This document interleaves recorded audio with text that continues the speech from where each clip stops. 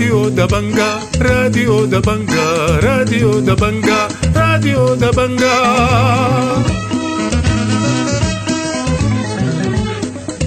أعزائي المستمعين، أهلا ومرحبا بكم في برنامجنا لهذا اليوم الأربعاء الموافق 3 شهر 5 سنة 2023.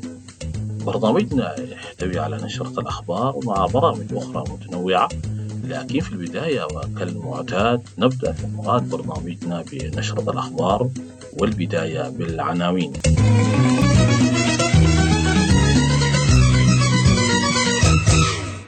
استمرار المعارك بين الجيش والدعم السريع لليوم 17، وارتفاع عدد الضحايا إلى 447 قتيلا و2255 جريحا. توقيع اتفاق وقف الأداعيات بين مكونات الجنينة، ومباحثات مرتقبة بين الجيش والدعم السريع في جدة. نزوح 334 ألف شخص جراء الحرب في السودان، ولجوء 73 ألف إلى دول الجوار. حمدوك يطالب بإشراك المدنيين في المفاوضات بين الجيش والدعم السريع، وتحويل العالقين من معبر أرقين إلى وادي حلفة. تفاصيل النشرة من راديو دبنقا.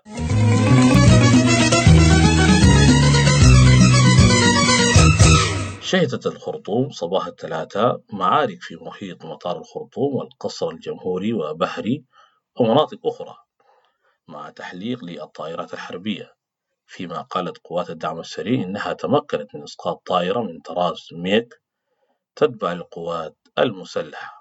وأوضح الناطق الرسمي باسم قوات الدعم السريع في بيان أن الطائرة قصفت عددا من المناطق السكنية بالخرطوم.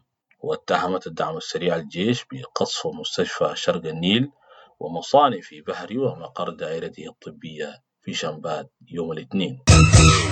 تشهد أحياء الفتحاب والمربعات بمدينة النخيل والمناطق القريبة منها بمدينة درمان حركة نزوح واسعة جراء المعارك الداعرة.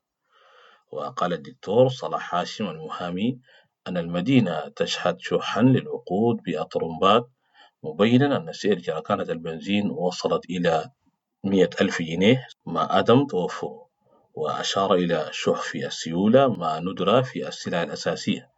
وأوضح أن البنوك التجارية ما زالت مغلقة بالعاصمة.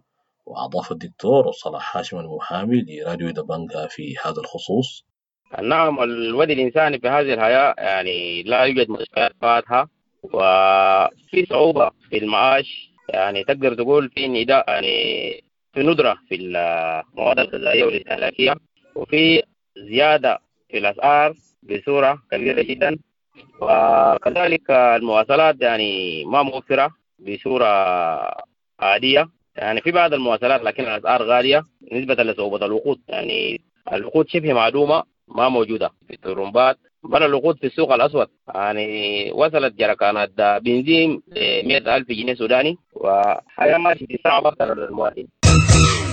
أكدت اللجنة التمهيدية لنقابة الأطباء أن عدد ضحايا المعارك بين الجيش والدعم السريع ارتفع إلى 447 قتيلا و2255 جريحا من المدنيين. وأشارت اللجنة في تقرير ميداني إلى مقتل 6 أشخاص في الخرطوم و78 حالة إصابة بين المدنيين يوم الاثنين.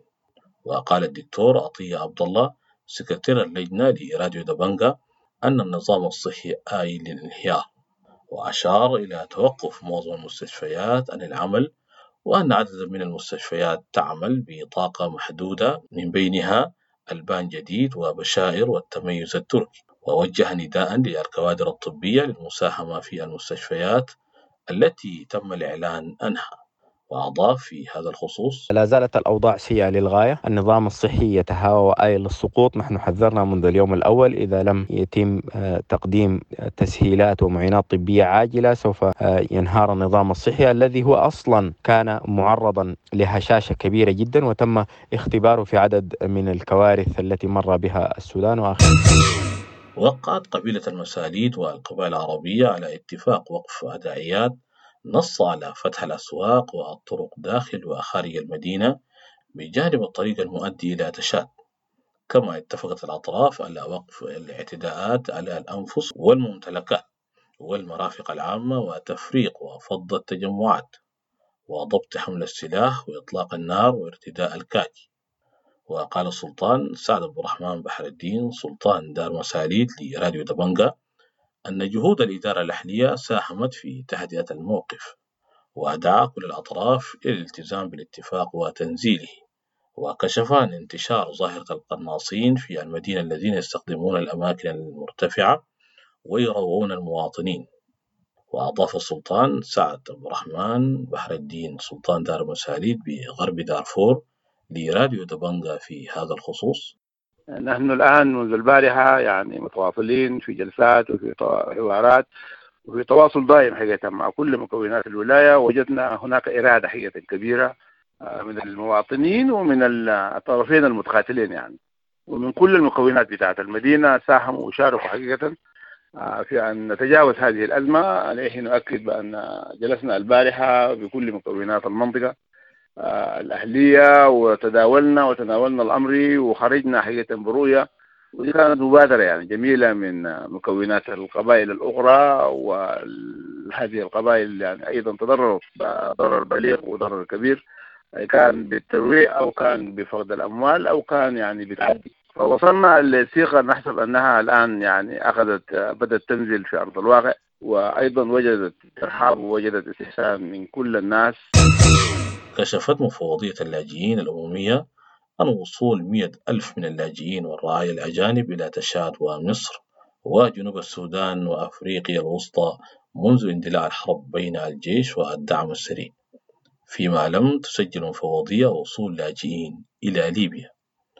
من جهته أعرب متحدث باسم المفوضية عن توقعات بارتفاع عدد اللاجئين إلى دول الجوار إلى 800,000.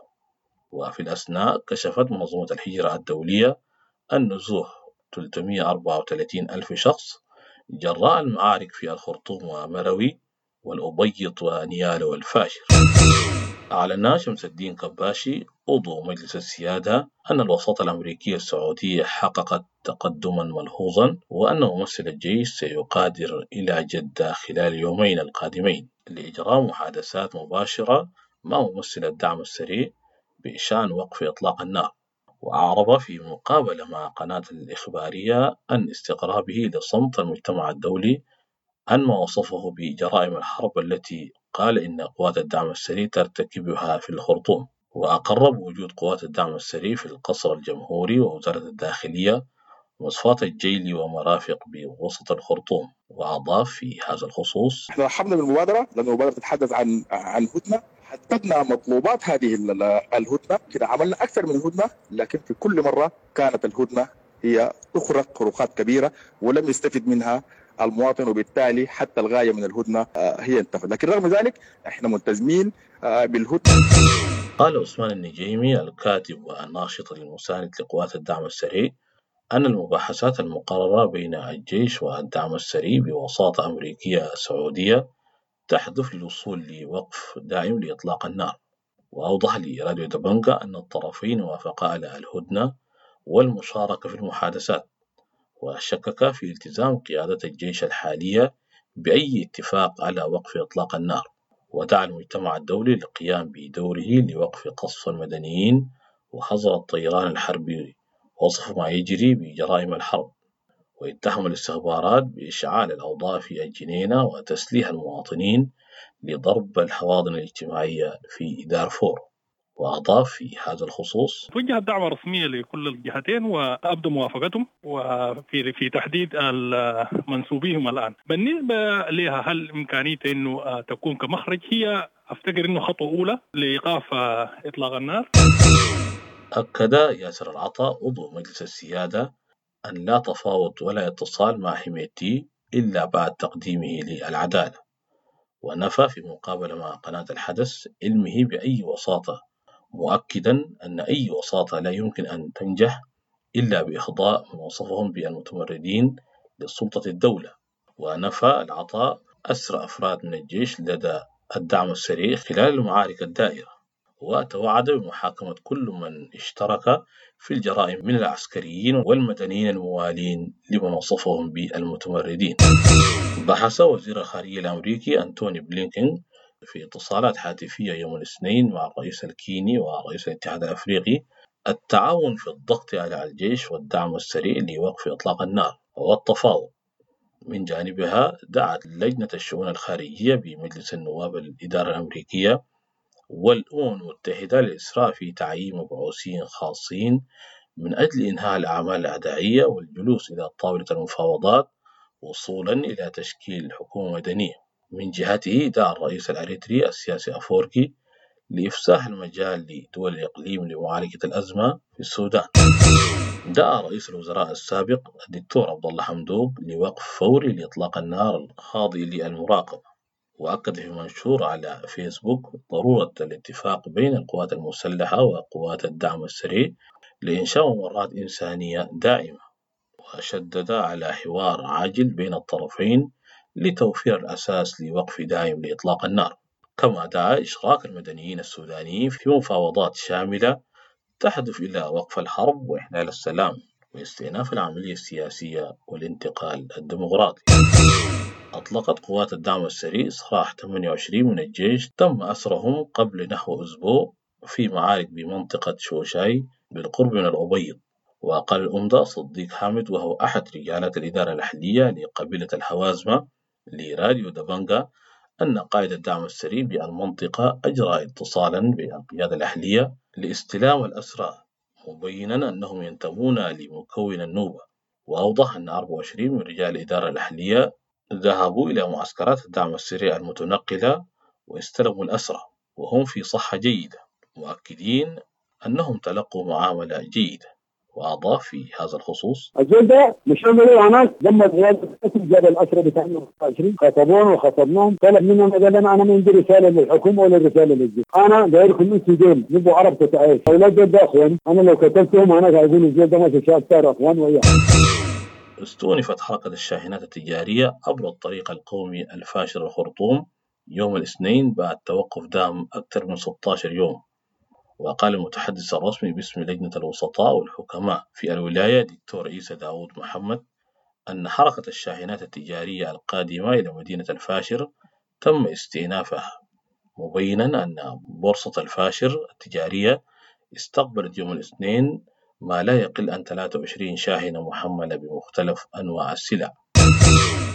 قتل 4 أشخاص مساء الاثنين بحي القبة في الفاشر بواسطة جندي يتبع القوات المسلحة. وقال مواطنون من الفاشر أن الجندي أطلق النار على محمد أحمد أبو لكيلك وزوجته عائشة عثمان وطليقته صفاء محمد، بينما توفى شقيقها سمير في المستشفى متأثرا بإصابته. وأشار مواطنون إلى أن الجندي أطلق النار على الأسرة بسبب خلافات أسرية. كشفت مصادر من بورسودان عن وجود 3000 من الرعايا الأجانب والمواطنين القادمين من الخرطوم بمراكز الإيواء في بورسودان، مشيرين إلى مبادرات تنشط في توفير احتياجاتهم. وكشفت المصادر عن وصول طائرة إجلاء سوريا إلى بورسودان يوم الثلاثاء لإجلاء رعايا سوريين. من جهته أكدت الحكومة الصومالية إجلاء 169 من رعاياها من السودان في 3 رحلات جوية.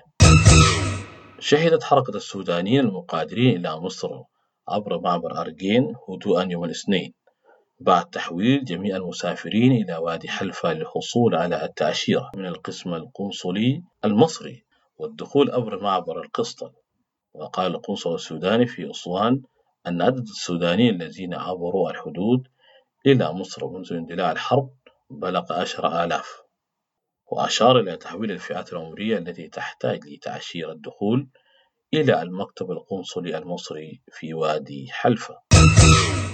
الخبر الأخير في النشرة: كشفت إدارة جامعة نيالا أن نهب أكثر من 18 عربة وإتلاف 12 أخرى وسرقة 60 جهاز حاسوب وعددا من الثلاجات والشاشات والأجهزة الأخرى. وقالت إدارة الجامعة في تقرير عقب زيارة مدير الجامعة للمجمع الرئيسي أن نهب مبلغ 6 مليار وإتلاف القاعات والمكاتب والمعامل بالجامعة.